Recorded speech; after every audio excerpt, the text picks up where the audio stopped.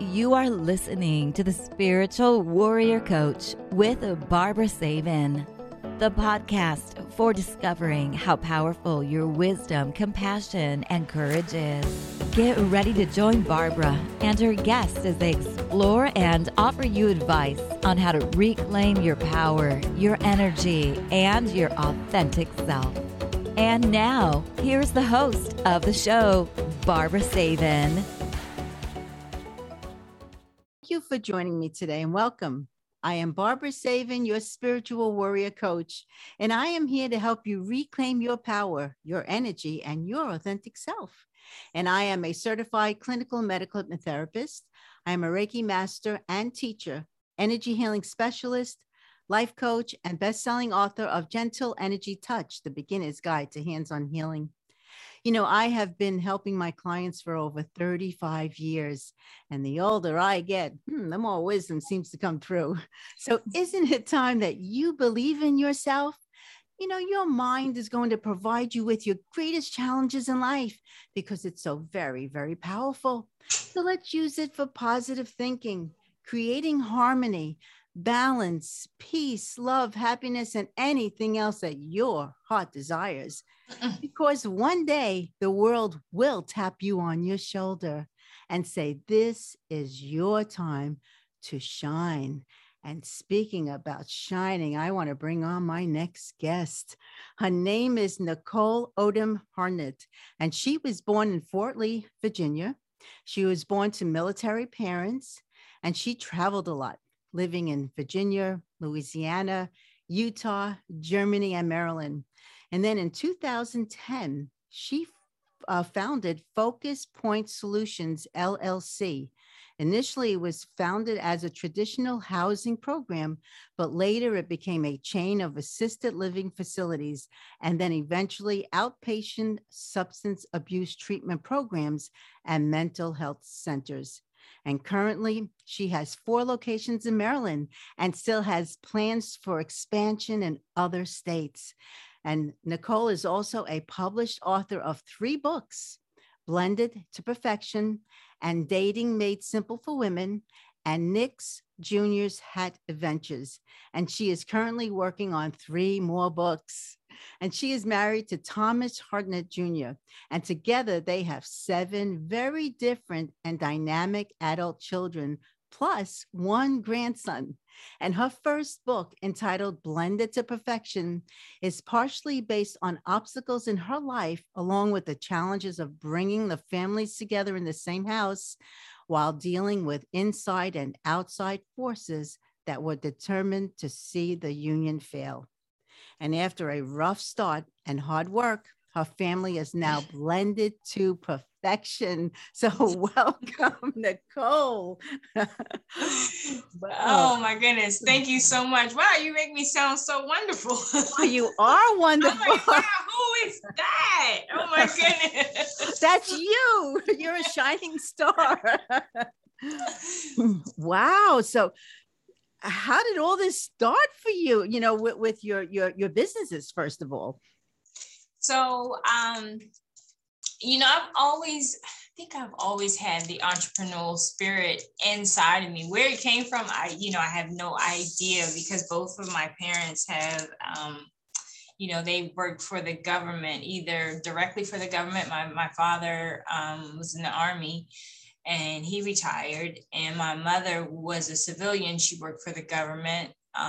So neither one of them were entrepreneurs.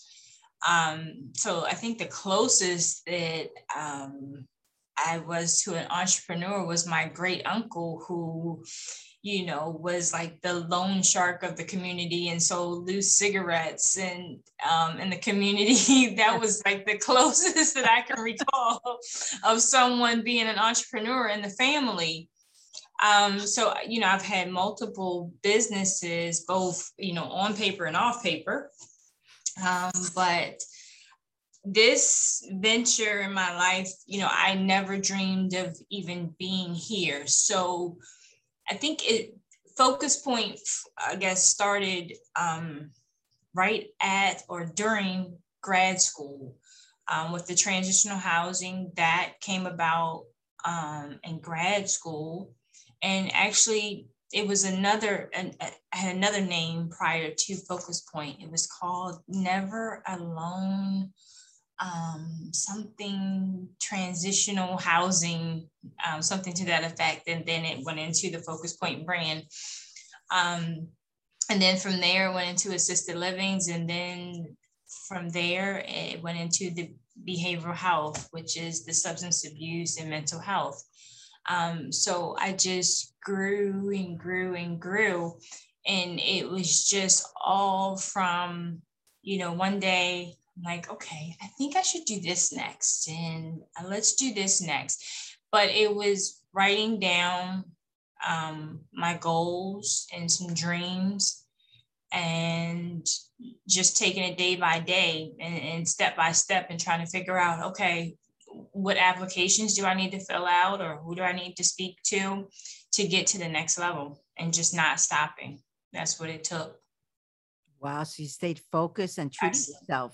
I stayed as focused as I possibly could. Yeah. There were some bumps along the way. There were some detours and some blurred vision, but I tried to stay as focused as possible.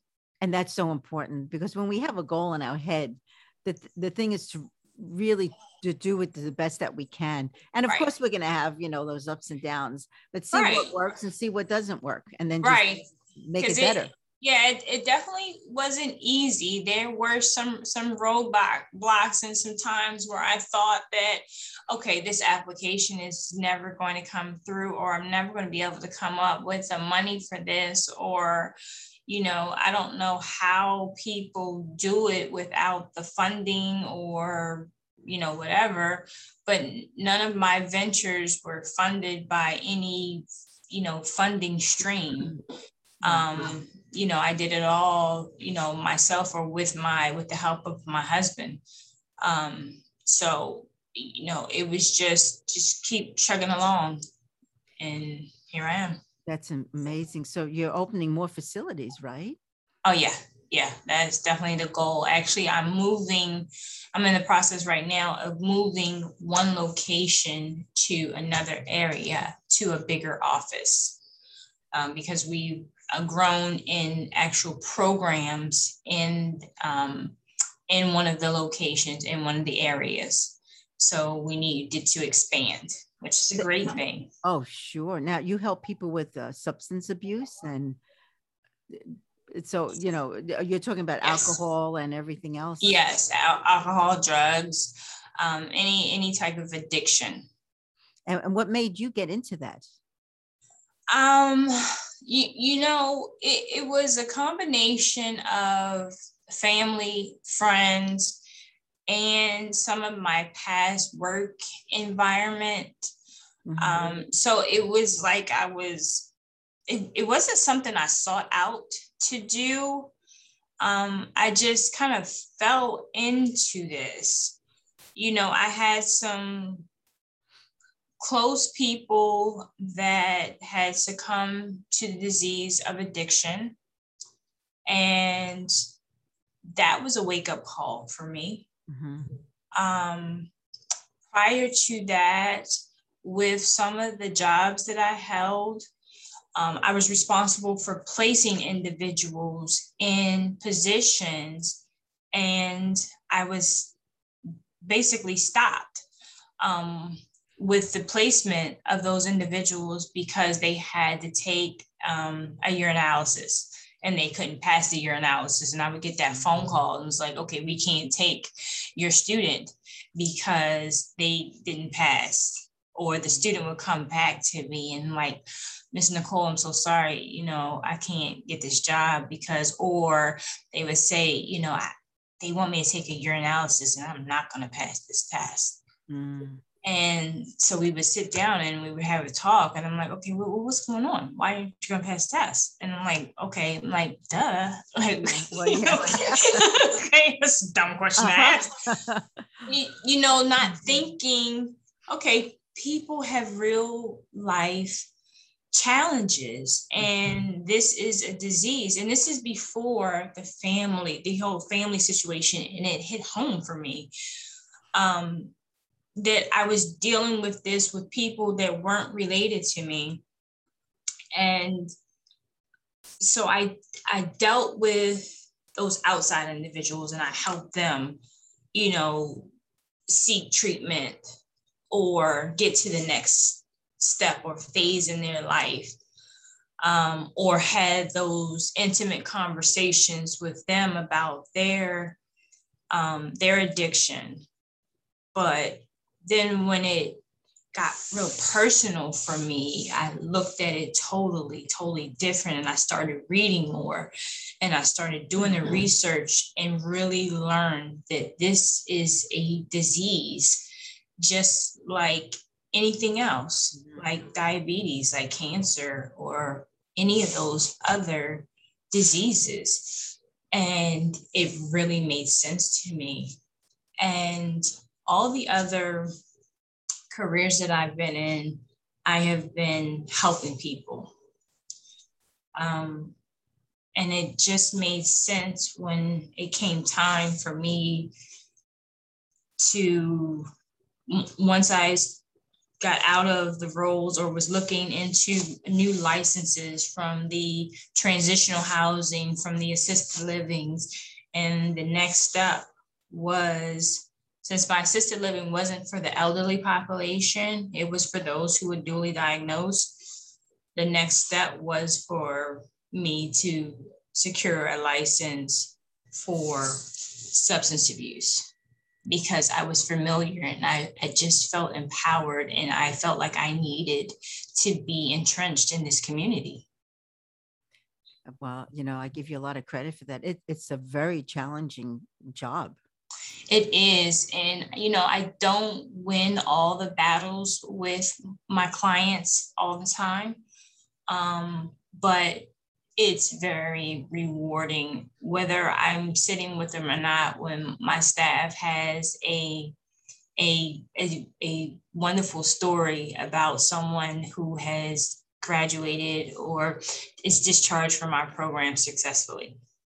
So do you feel after this, successfully discharged, do they continue on being clean? A lot of them do. Some of them, they relapse sometimes. But hey, if they come back to us or they seek another program, then we have instilled something in them to make them get up and, get on that bike again and start all over. Yeah, because that's, I know I've had people very close to me die from overdose. Mm-hmm. And it's so tragic when you know that, as you mentioned, it is an illness. It is.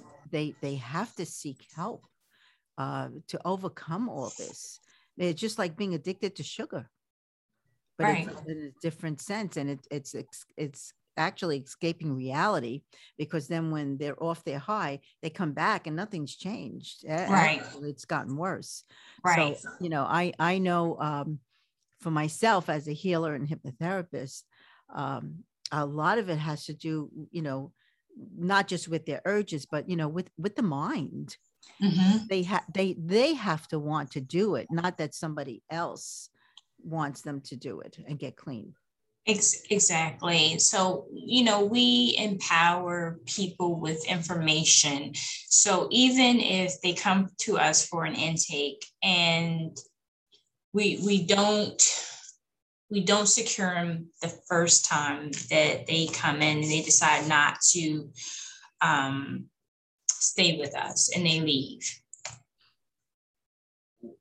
Hopefully we've given them enough information on that first encounter that they're thinking about what we've said to them, that they eventually, most of the clients, they eventually come back.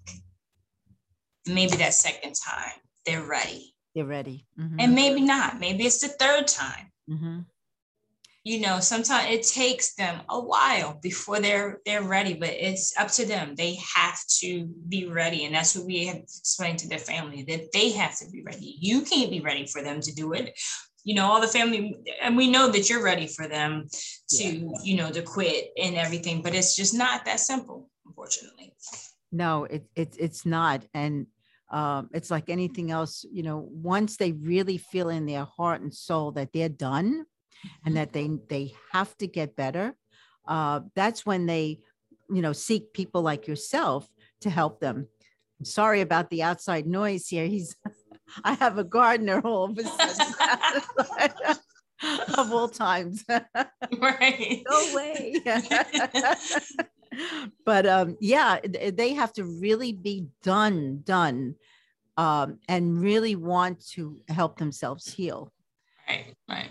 Because that's what it's all about. It's about healing and finally giving themselves, I would assume, their permission and respecting their body and wanting to live a long, healthy life without this substance abuse. Exactly. So now, do the people that come to you, do they stay in your housings or? No. So I don't have a housing program anymore. I'm strictly outpatient. Okay.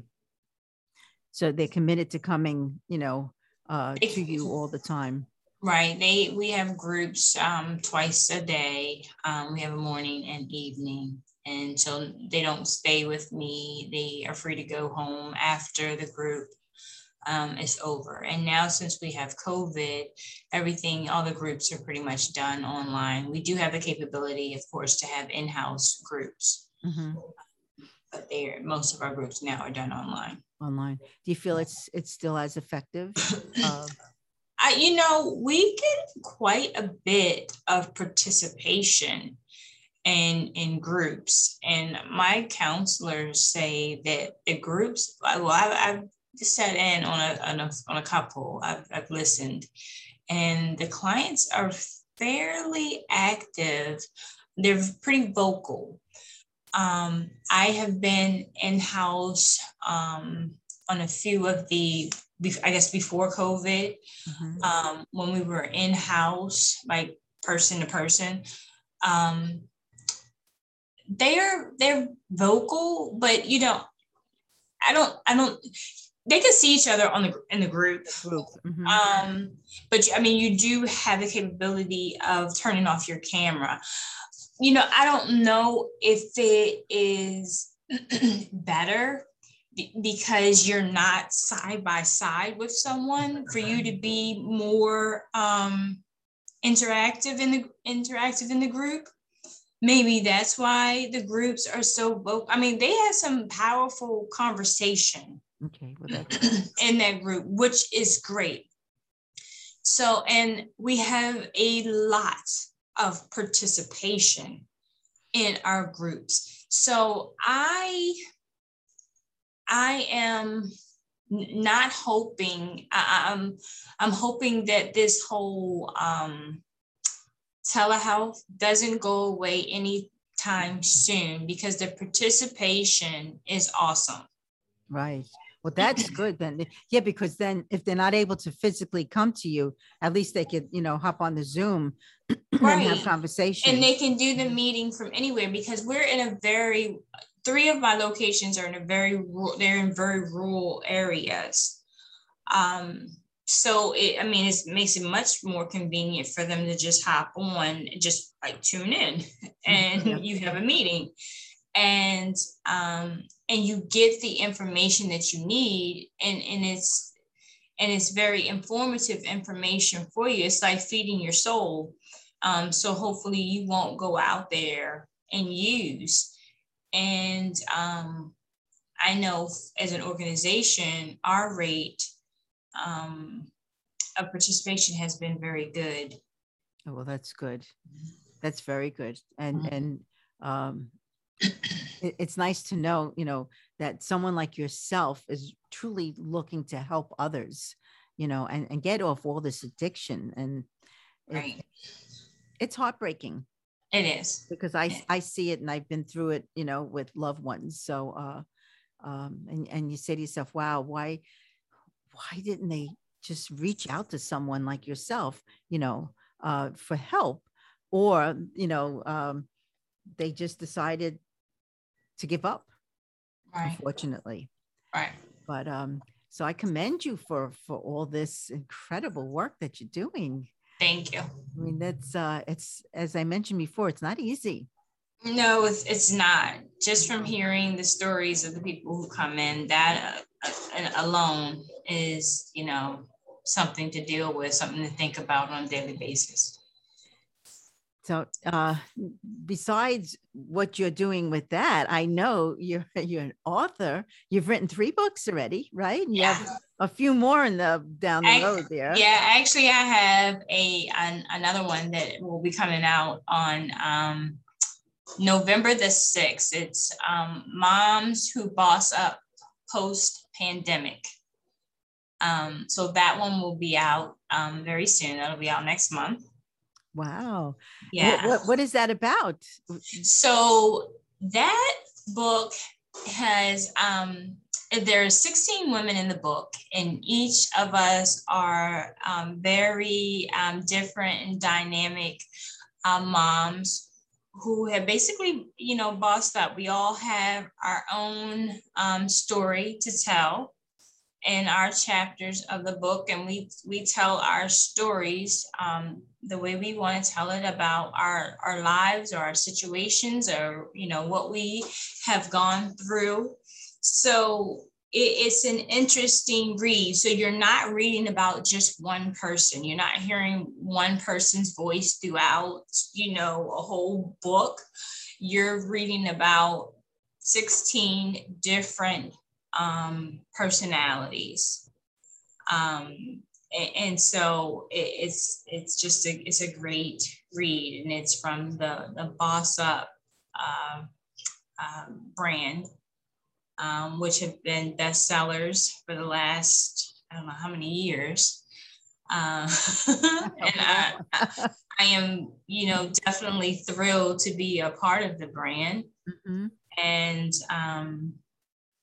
I can't wait till it comes out. It comes out. Now, Mm-hmm. I know, I went on your website, and Mm-hmm. besides what you do with all the abuse and help people there, you also, because we've been through it in my family, difficulties in dealing with blended families. Mm-hmm. And I reading yours, I know, you married, and Yes. then here came other children with your children. Right. I know, because we've been through it. Not me, but my kids have been through this. And, my daughter, for instance, had 2 of her own, then divorced, remarried, and there was 4 more. So, and now all of a sudden it's either part-time or full-time. And it was challenging because, not just from the children, but the ex-wife or ex-husband or the mother-in-law or the mother. It was like, whoa, how can you possibly get through all this, and finally live somewhat of a normal life. And so it's still, and I know you've been through all this. Yes. So my husband and I, we have been together for almost 12 years. We've been married. It'll be 9 years in February. I have 2 biological children. They're boys, and he has 5, 3 girls and 2 boys. Mm. And we have 1 grandson. Yes. Yeah. So we have a full house. Yes. Our holidays are definitely packed. And, I couldn't ask for anything more. I love my family, but it wasn't always like this. I would say, probably about a year in, maybe, I don't even know if it was a year yet.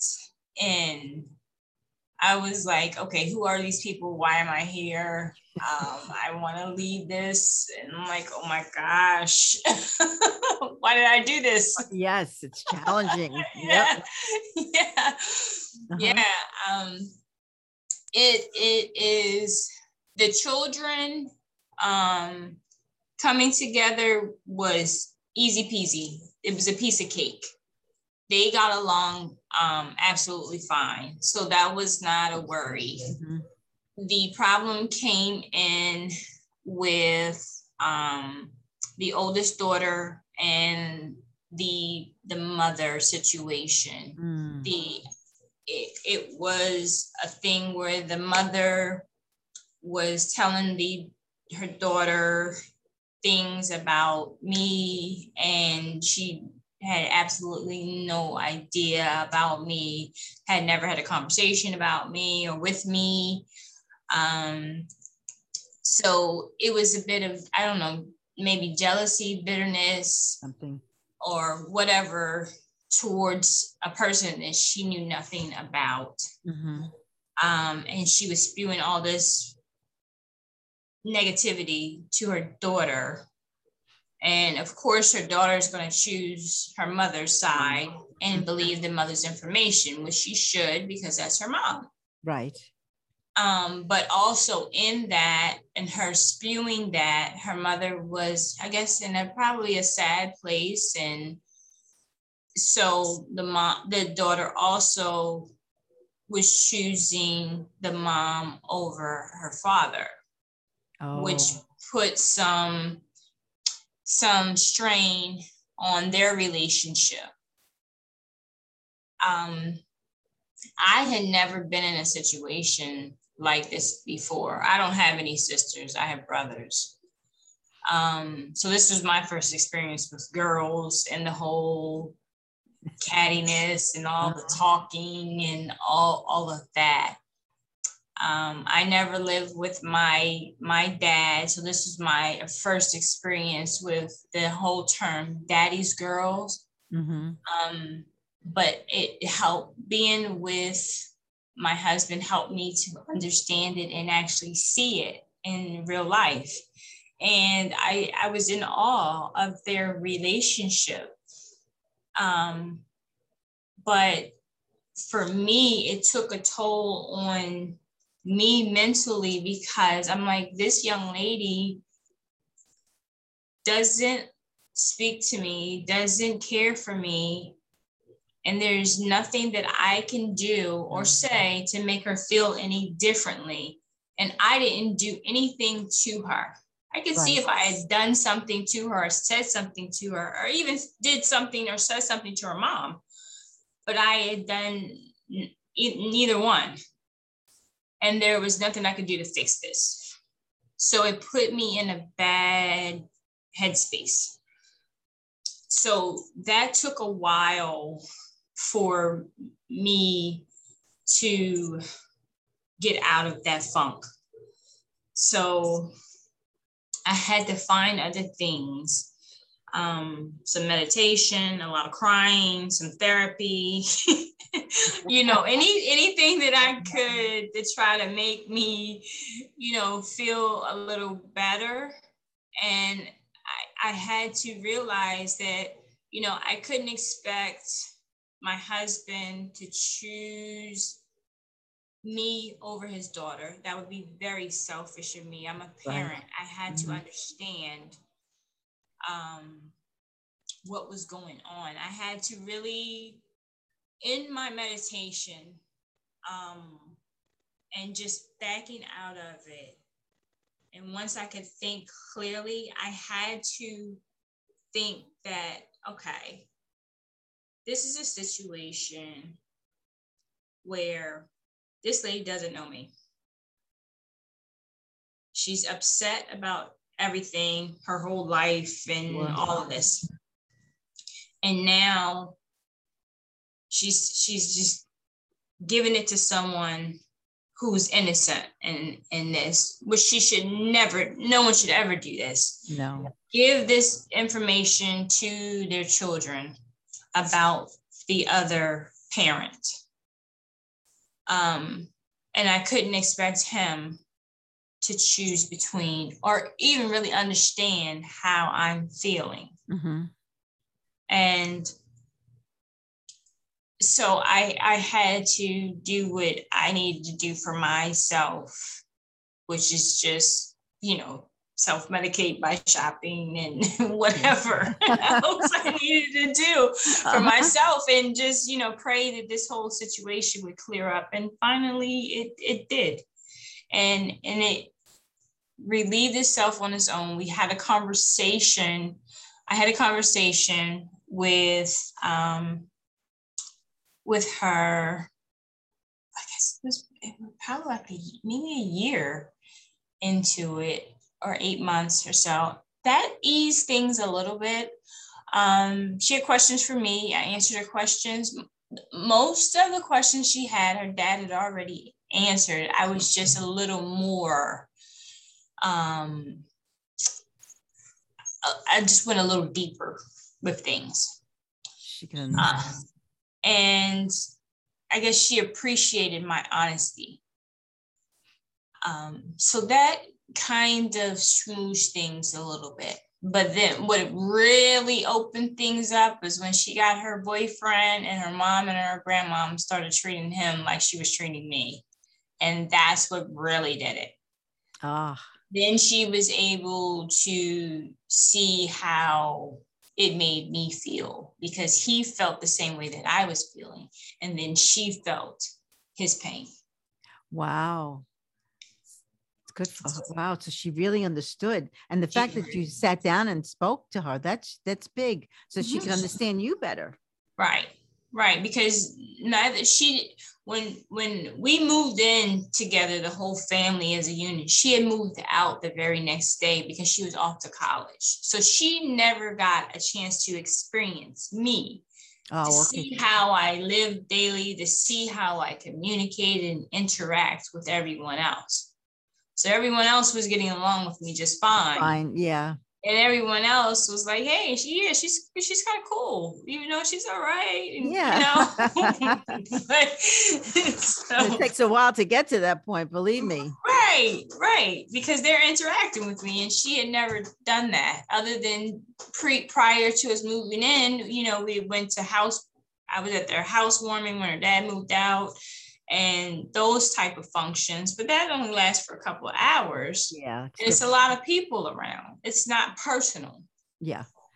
So now, how in advance did you decide to, while you were dating, I would assume then once you knew he was the right one for you, when did you decide to, get them sort of together, the kids, or introduce each other to each other? Well, once we decided to move out, both of us were in relationship. His relationship was on paper, meaning he was married, and my relationship was not. So we moved out on our own for a year. And once we got into our own places, the children were introduced to each other. Oh, so you waited. He met my oldest son, though, by accident before I moved out. He came into my apartment and used the restroom, and my oldest son came home. But my relationship that I was in, it wasn't even a relationship. It was done. I was mentally checked out, and he was the same. He was mentally checked out of his relationship years before I came along. So we were at the same place. So we were a breath of fresh air for each other. And we had great conversation. We talked about any and everything possible, not just being in a relationship, because that wasn't my intention or really his in the beginning. We were just friends. Just friends. Yeah. And we talked about any and everything. Yeah. I know when my daughter finally introduced me to them, that was because all of a sudden, from having 4 grandchildren, now I had 8. So, but at the beginning it was tough. They, wouldn't really look at me. They were just ignoring me. And I said, well, wow, how can I show them that even though, yeah, I'm not their biological grandma, but I can love them the same way. Right. And it actually took, I think, about 2 years for them to start feeling better, and saying, okay. And now they call me grandma, and they hug me, they kiss me. And I say, wow, thank you, God. Cause Right. it was tough going at the beginning. And then you just don't know if it's going to be okay, but you keep on trying. Right. That's the thing. And, yeah, so I know, like, for myself, me being put in that, because my daughter lives not far from us, was very challenging. Being in a blended family, you don't know what to expect. I had no idea of what to expect. I never expected this situation with my oldest daughter at all. I've never had anyone that was like in my nest or in my family.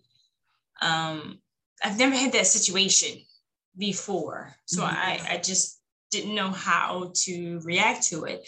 I never had any friends with that situation. So again, I just didn't know what to expect. Now, I've had people with that whole, drama with the ex and all that stuff, and that bicker between the ex and the kids, and they want to talk about each other. I am not an advocate for that. Yeah. That is something I do not like at all. Now I can, talk about it. My kids are older. I have an ex-husband, and my youngest he'll be 20 in December. My ex-husband was a deadbeat dad. But one of those too. So I let my son figure that out for himself. I figured, he'll figure it out. I don't need to tell him. I don't need to tell you your dad isn't, paying this or paying that, and I'm doing everything. I don't need to say that to a kid. They find out. They see. They don't see. I mean, kids are very observant.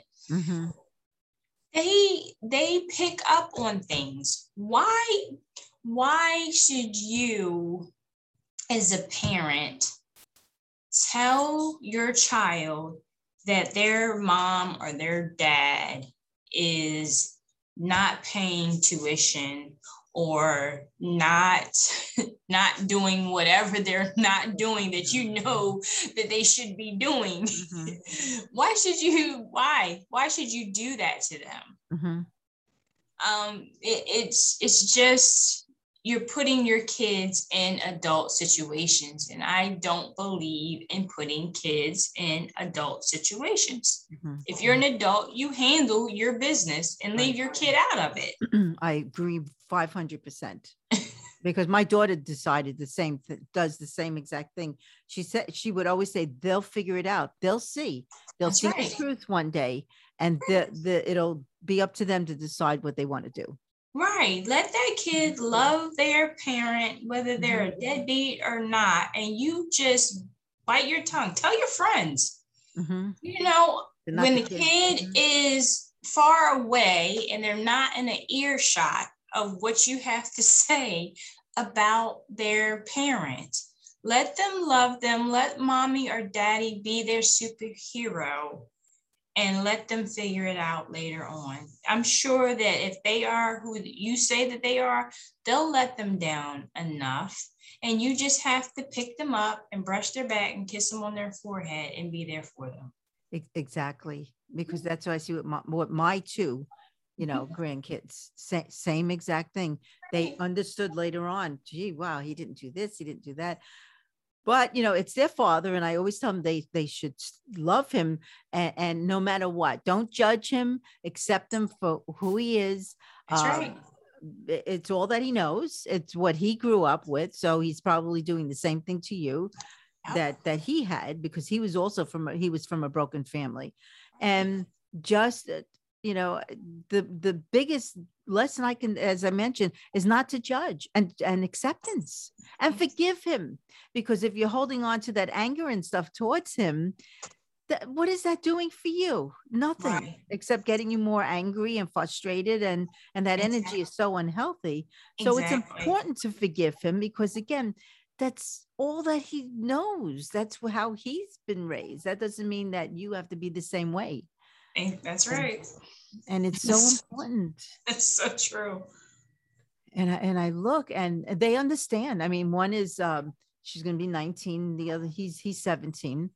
And they understand. And my daughter has never, ever spoke harsh about him.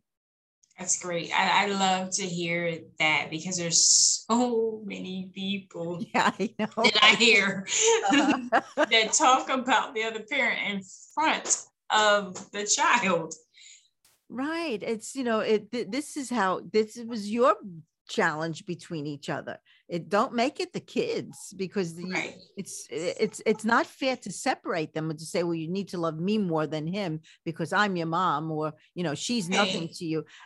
You want it to be a peaceful, joyful, loving, togetherness. Mm-hmm. And I see that sometimes it's not, right, because of the other mom or grandma or whomever gets involved.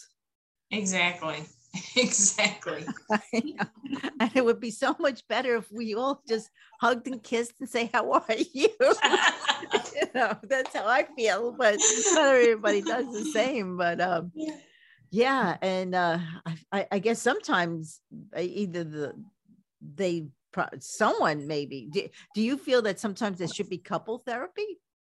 Definitely. My husband and I, we went early on in our relationship. I wanted to do it before we got married, but we went, I think it was maybe a month after we got married, to couples therapy. Okay. Mm-hmm. And do you feel it helped? It helped you? Oh, I think I know it helped a lot, because I know that, I had a lot of baggage that I was dealing with, and so did he. And it helped us to dig deeper, and for each one of us to really get to know each other, mm-hmm, and why we act the way that we do. We do. Mm-hmm. Now, did his wife or your husband, did they go for therapy, or? I don't think that they did. Okay. Yeah, I don't think that they did. I know my ex-husband and I, we did not. We went before we got married, just like that one time, that premarital counseling, mm-hmm, with the pastor, and that was it. Oh, and then there was nothing thereafter. There was nothing thereafter. But my husband and I, we went, we had several sessions. It was like for months, because we were really both gung-ho about this relationship working, because this is both of our second marriages. Mm-hmm. And we was like, we don't want a third. Yeah, well, yeah, exactly. I know, because then you got to go through it all over again. Right. It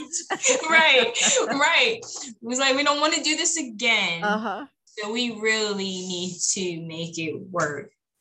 And our we struggle sometimes with the communication, but most of the time it is on point. And typically it's me, but I have grown a lot with my communication, and with me, sometimes it's the shutdown before I can get things out. And it's because I want to make sure that I'm saying things in the right way, to make sure that I'm not hurting feelings or it's just not, it's just coming out the right way.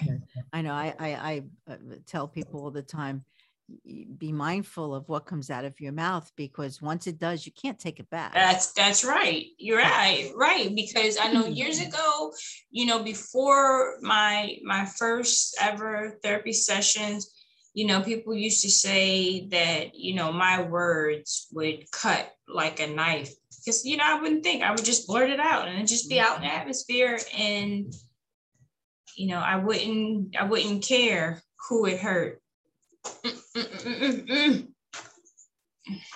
Yeah, I wouldn't care who it hurt. Somebody walked in. Right, somebody walked in. Okay. But yeah, because with all the apologies thereafter, they still remember those words. Right. That's the thing, and it could be extremely, well, besides being hurtful, it's like a little seed put into their head, and then it starts to sprout, I feel, and they can't get over that, and then they hold it against us. Okay, I know we had a little challenge here with the computer freezing, but right. We're all good. We're back. So, I know we were talking about you going, therapy, and that right. And then talking about, once crazy making words come out of our mouth, we can't take it back, and it's right. important to think before we speak. And I think for the most part, most of us do. I know sometimes I say crazy stuff, but Same here. I know it's being human. I mean, it is what it is. I mean, but yeah, but it's important to, I always say, if someone pushes our buttons a little bit, just to step back, because whatever your action to that, it's going to cause a reaction, right. and with divorced, stepmom and stepdad and all that, we have to really try not to have that outburst of, negativity, I want to say. Right. I try not to react to, I would say, everything, or at least most things that have happened or that happened to me, especially the negative things that happen. Yeah, which is, it's hard, but yeah, it's definitely definitely hard. But because I always typically want to say something. And if I say usually the first thing that I'm thinking, the thing that's on the top of my head is probably going to get me into some trouble. Yeah. So, I have to sit back and think about it. And I'm like, is it really worth me saying something? Or, but then there's the moments where, I'm like, I have to respond to this. I really just can't let this go. Oh yeah, I always say choose your battles. Right. Figure if it's really worth, right. the real effort, in arguing or getting your point across. So sometimes it's like, oh, just forget it. We're done. We're good. But so do you think in all of this you actually found yourself and you've gotten to know, Nicole better? I started or set out on my personal journey of finding myself somewhere in and around the age of 30, because I had a lot of failed relationships. So this was before I met my husband. I just needed to know who am I? Who is Nicole? What does she want? What type of mate does she want? What is best for her kids? I had 2 kids, 2 boys, especially. Who is going to help me raise these boys into men and make them productive members of society? But who is going to help nurture and help me grow as a person? So I just took some time. So that meant dating me, that meant therapy. That just meant not dating anyone else and getting to know who I was, what I like, and taking in all the information and also all the things, both good and bad, that people, either friends or people that I dated, that they have said about me.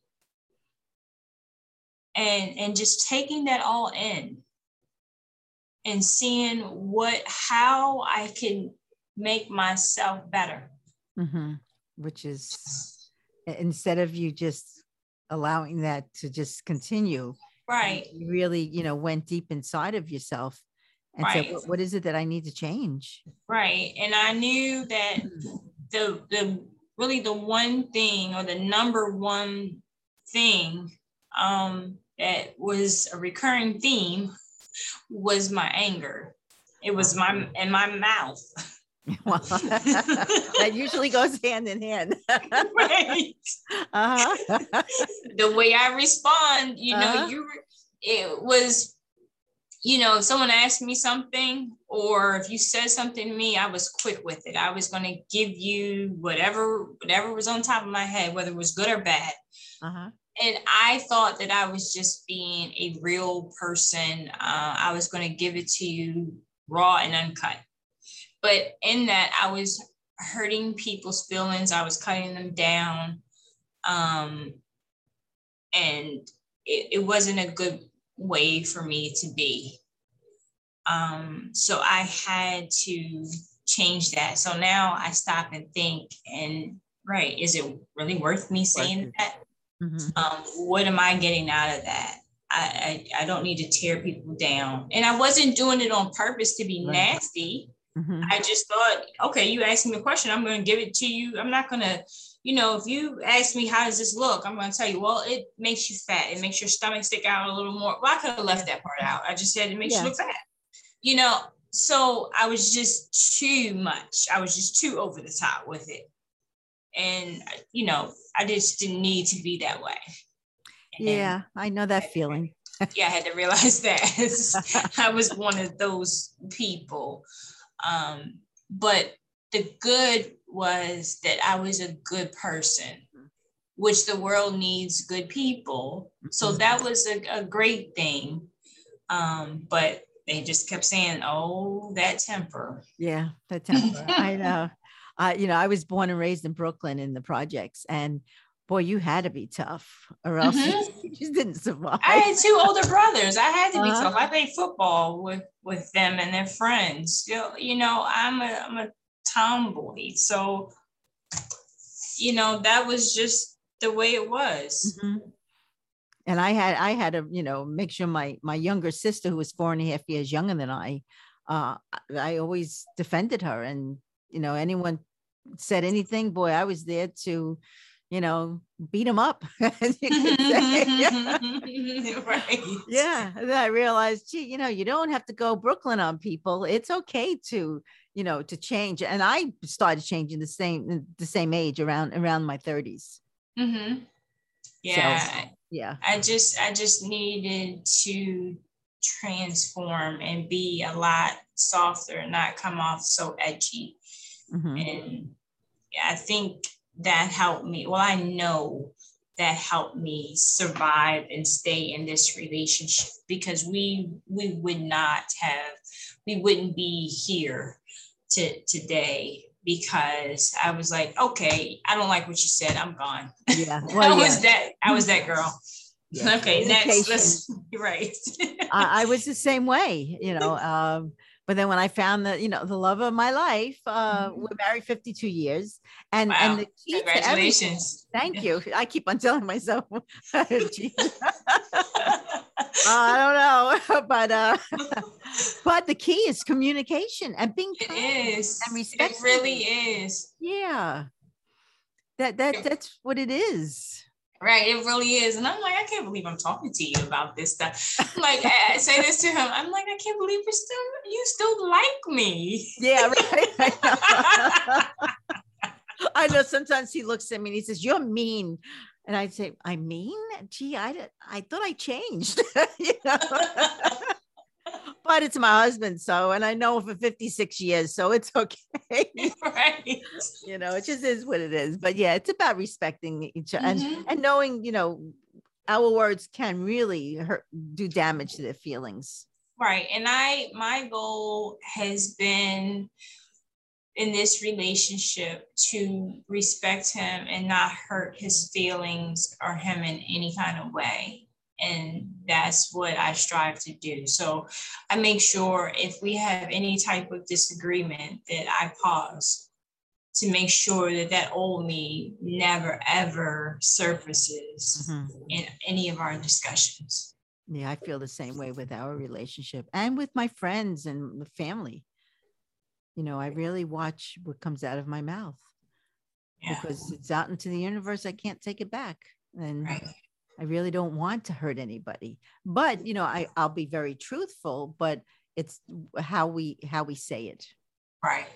You know, for so a few people from time to time, they still get it. They may Right. get it, but I know. Yeah, but you know, it is what it is. But I strive to be the better me every day, and it does take a little more. I would say almost. I can't say a lot. I would say a little more for people to bring it out of me now.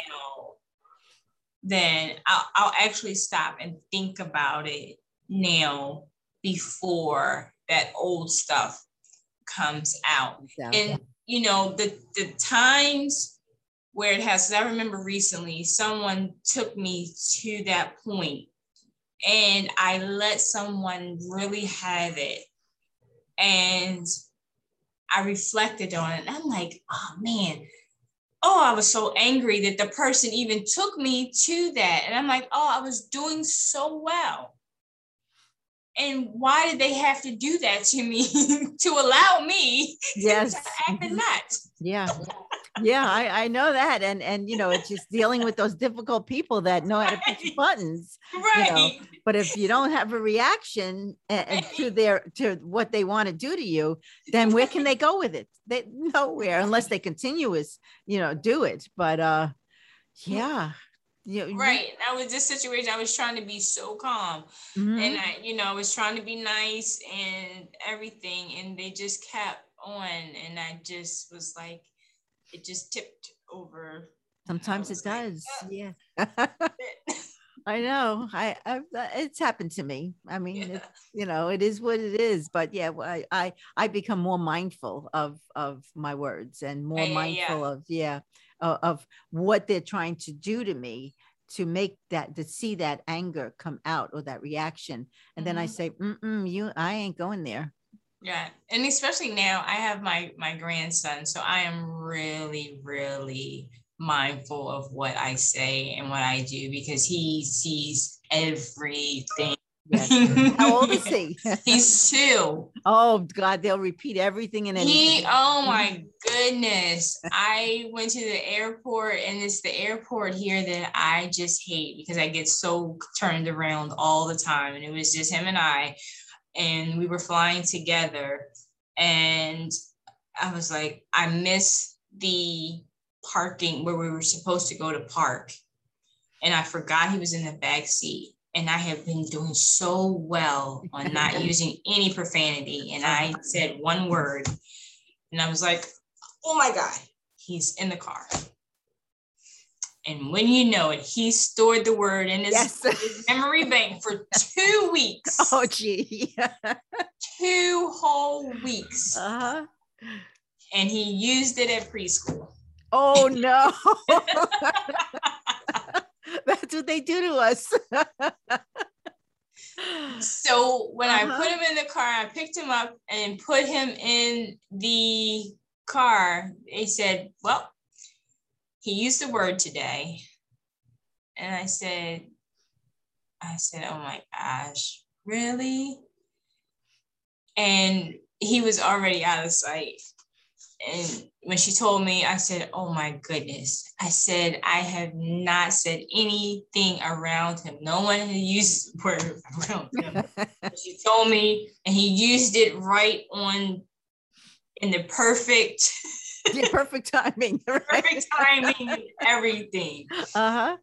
And I told her, I said, that was me. He got that from me. So I fessed up. I said, I have not said any profanity around him. I don't let him listen to any of that stuff on the radio. He has his own CDs in the car. And he stored that for, I said it 2 weeks ago at the airport. I was like, oh my goodness. That's all it takes. That's all it takes. With them, I used to say, you mean truck, right? And no, Grandma, I don't mean truck. I said, oh no, my daughter's going to kill me. Right. Right.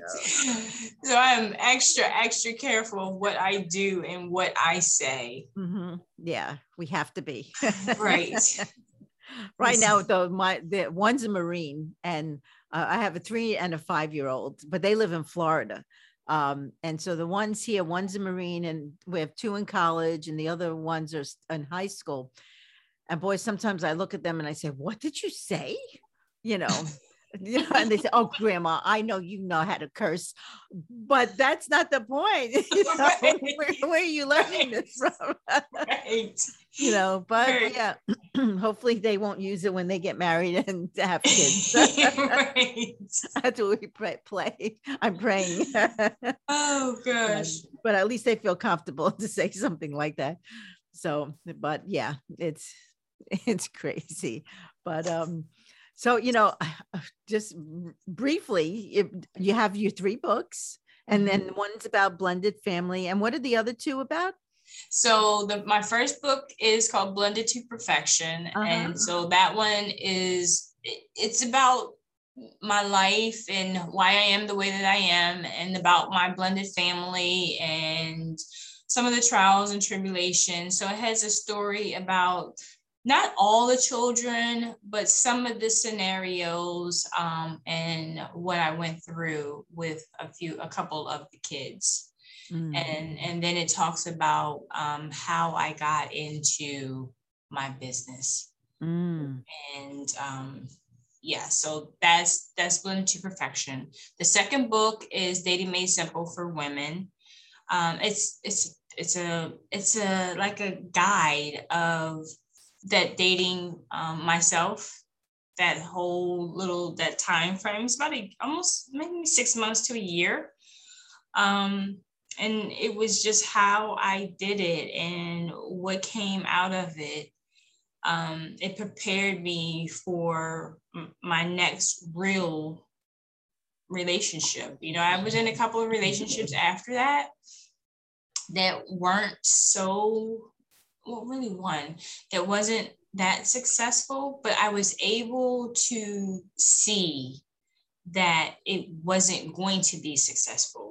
The guy, he wanted to marry me, gave me a ring, but I knew when he gave me the ring that I was not going to set a date.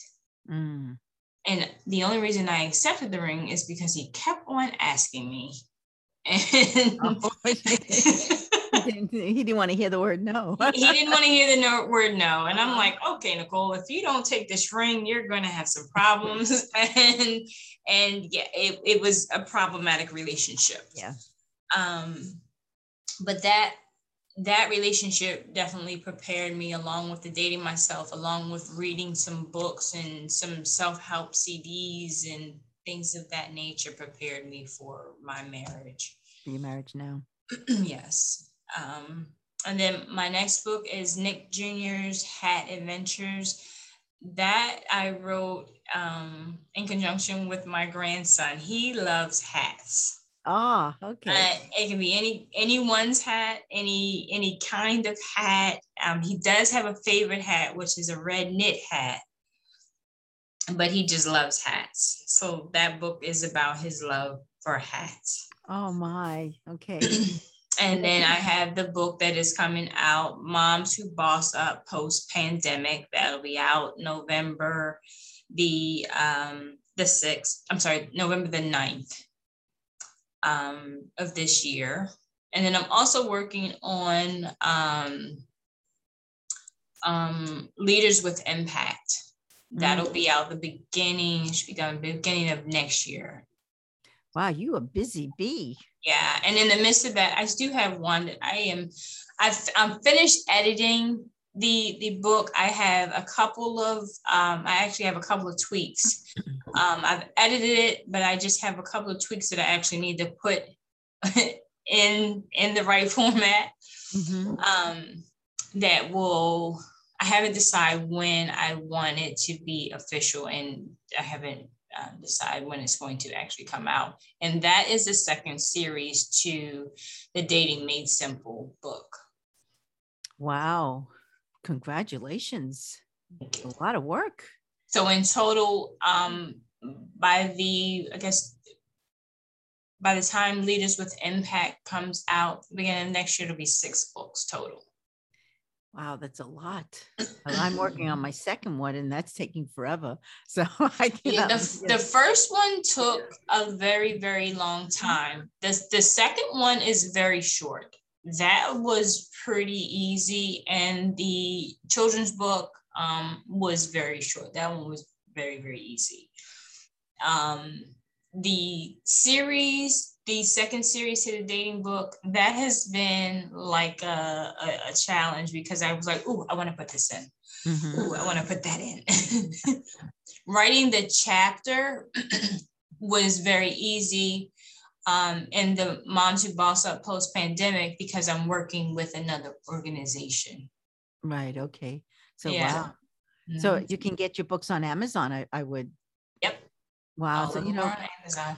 Amazon does everything. Yes, it does. I know, including self-publishing. Right. Exactly. Which I'm looking to do eventually once I get the rights to my book back. But wow. So your life is incredible. It's filled with a lot of stuff. You know, and I could see you're so grounded and focused and centered. I mean, that's the power of prayer. Yeah, well, I know and that. I definitely have a praying mother. Yeah, I pray every morning and every night, and in between when I need to. So I'm a firm believer in prayer and gratefulness and gratitude and being a good soul. Right. So, that's right. That's what it takes. Yeah, this sure does. But well, where can my listeners get a hold of you and your books and everything else that you have to offer? So all the books are on Amazon. They will soon be on my website. And so I have a couple of different websites. So let's talk about the newest one. So my newest venture actually is called Savvy Sister Society. And Savvy Sister Society is all about women's empowerment. So everything that has to do with women's empowerment. So Savvy Sister Society is on Instagram. And for email, it's hi@Savvy Sister Society. For the website, it's Savvy Sis, SIS, Society. And for, let me see, what is it? For the website, it's Savvy Sis Society. Okay. So we're going to have all that information, you know, at the end of all this. So yeah, give me all your websites, your Facebook, everything that you have. So that's Savvy Sis Society. So that is all about women's empowerment. And when you go to Instagram for Savvy Sis Society, it is women empowering other women. So you have to be a member. You can chat with other women about, you know, your highs, your lows, your whatever you would like to talk about in that forum as a woman. You know, what do I do with this? I'm about to be awarded for that. You know, what do you suggest here? or I'm going through this there, that type of So it's that type situation. well, good, because Yes. women need that. Yeah, we do. We need to be empowered and lift each other up in each and every way, every day. Now, my Talk to Nicole brand, the website is talktonicole.com. The Instagram is Talk to Nicole OH. The Facebook is just Talk to Nicole. And the email is nicole@talktonicole.com. Ah, wow. Okay. Well, yeah, make sure you send me everything so I can put it on. Yeah, it's so much to remember. Yes, it's a lot to remember. To think about it. Because it's not very often. I don't send emails to myself very often. No, not big on social media. Yeah, I am a little bit, but not really. So Yeah. it's challenging. Yeah. But wow, And so Talk to Nicole is all about the whole blended, it's all about blended families. Mm-hmm. It's all about relationship coaching. And it's still about women's empowerment and lifting each other up, but it's more geared toward blended families and healthy relationships. And so it's a little more specific. Because I think that's where I found you. Yes. Mm-hmm. And it was intriguing because, as I mentioned, we are, and I say we, meaning my daughter and my son, mm-hmm. are blended families. And once you get through that hardship and everything else, then you're good to go, hopefully. Exactly. Mm-hmm. It's just being able to weather, that storm. And, it depends on how severe your storm is. But, all I can tell people is hang on, hold on tight, and just be prepared. Put your seatbelt on and just strap in, and, for that ride, because you never know, but eventually the ride is going to, come to the end, and hopefully you have a beautiful sunset, at the end. You're standing on the mountain, at the top of the mountain, you're seeing that beautiful sunset. And I would say that's where I am right now with my family. It's beautiful. Oh, I'm so happy for you, believe me. And thank you. And I'm so honored that you said yes to coming on to my podcast. Oh, thank you for having me. It's definitely a pleasure. Anytime I get to talk about my family, it's great. It's great, especially from where we were, and to now. It's just awesome. Oh, thank you. Thank you very much. And just send me all your information. So make sure that it's on YouTube and Spotify and Apple and everywhere else that it needs to be. You got it. You got it. Thank you. Thank you so much, Nicole. Thank you. Thank you. I really enjoyed this hour, believe me.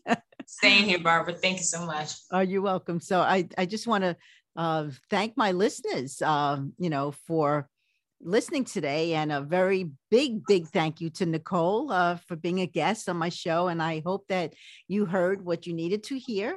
So again, thank you for listening, and visit me at motivateyourlife.net. And please visit and subscribe to my YouTube channel, The Spiritual Warrior Coach. And I also have another channel called Barbara Savin. And there I have some grounding meditations and sleep and relaxation and some other things for you to enjoy. And again, thank you so much for listening. And if you're looking to learn energy healing, check out my book on Amazon, Gentle Energy Touch, The Beginner's Guide to Hands-On Healing. I'd love to hear from you. Again, motivateyourlife.net, or just email me at barbaraesavin@aol.com. So again, thank you so much for listening, and have a beautiful week filled with love and with light. Love, Barbara. My guest today, Nicole Odom-Hardnett. For more information, visit www.talktonicole.com. Visit me, Barbara Savin, at www.motivateyourlife.net. Please subscribe to this YouTube channel, The Spiritual Warrior Coach Podcast. Have a beautiful day filled with love and light, Barbara.